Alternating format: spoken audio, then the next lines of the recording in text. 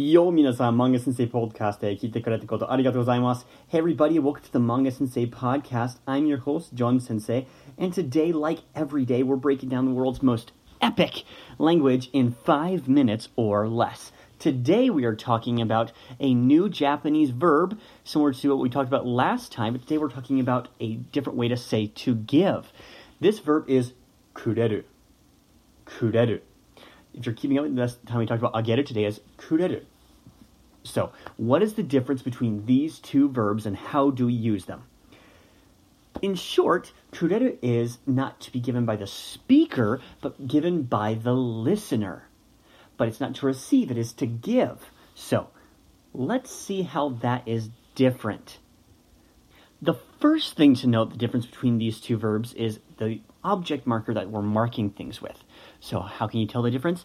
Usually, like ageru, you can tell by the direct object, if it's an apple or giving a dingo, or for giving a keiki, or for giving a makura, like a pillow.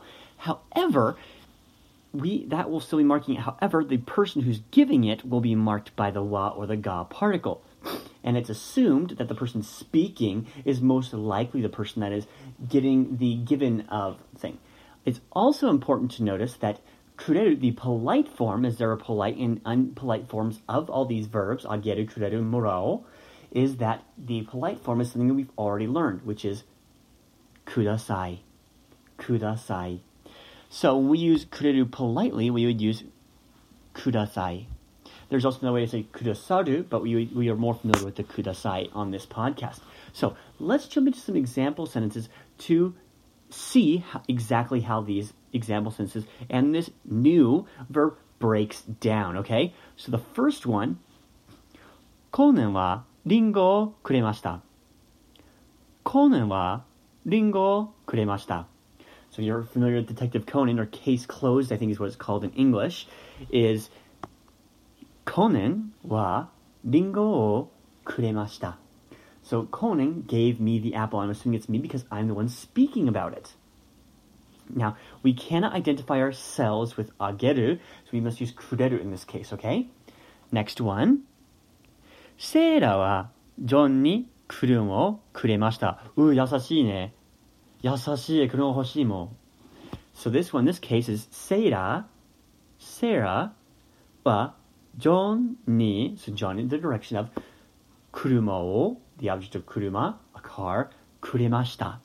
She gave John the 車 to give.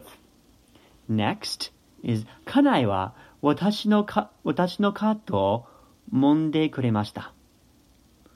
So 揉んで is 揉む is to massage. 揉んでくれました. My wife, 家内は私の肩 my shoulders を揉んでくれました. Just like ageru, we can put the previous verb into base te and then attach kureru onto the end. So ageru, I was using it to say, やってあげる, I'll do it for you. Or, じゃあ書いてあげますよ, I'll write it for you. However, this is someone else doing something for you, usually a favor. Just like we talked about in ageru. So with that, we will sign off. But remember, the things to remember with ageru is kureru. The difference is kureru is to you as ageru is not, and kureru is going to be marked by the wa or the ga. And lastly, the polite form of kureru is either kudasai or kudasaru, which we'll talk more about formalities in the episode after next. But until then, remember, 千間違い、万間違い後にペレペレになる。ですから間違いましょう皆さん。本当にそうです。間違いを通してペレペレになる。流暢になります。ですから一緒に日本語を習って間違いましょう。Until then, we will see you tomorrow. じゃあね。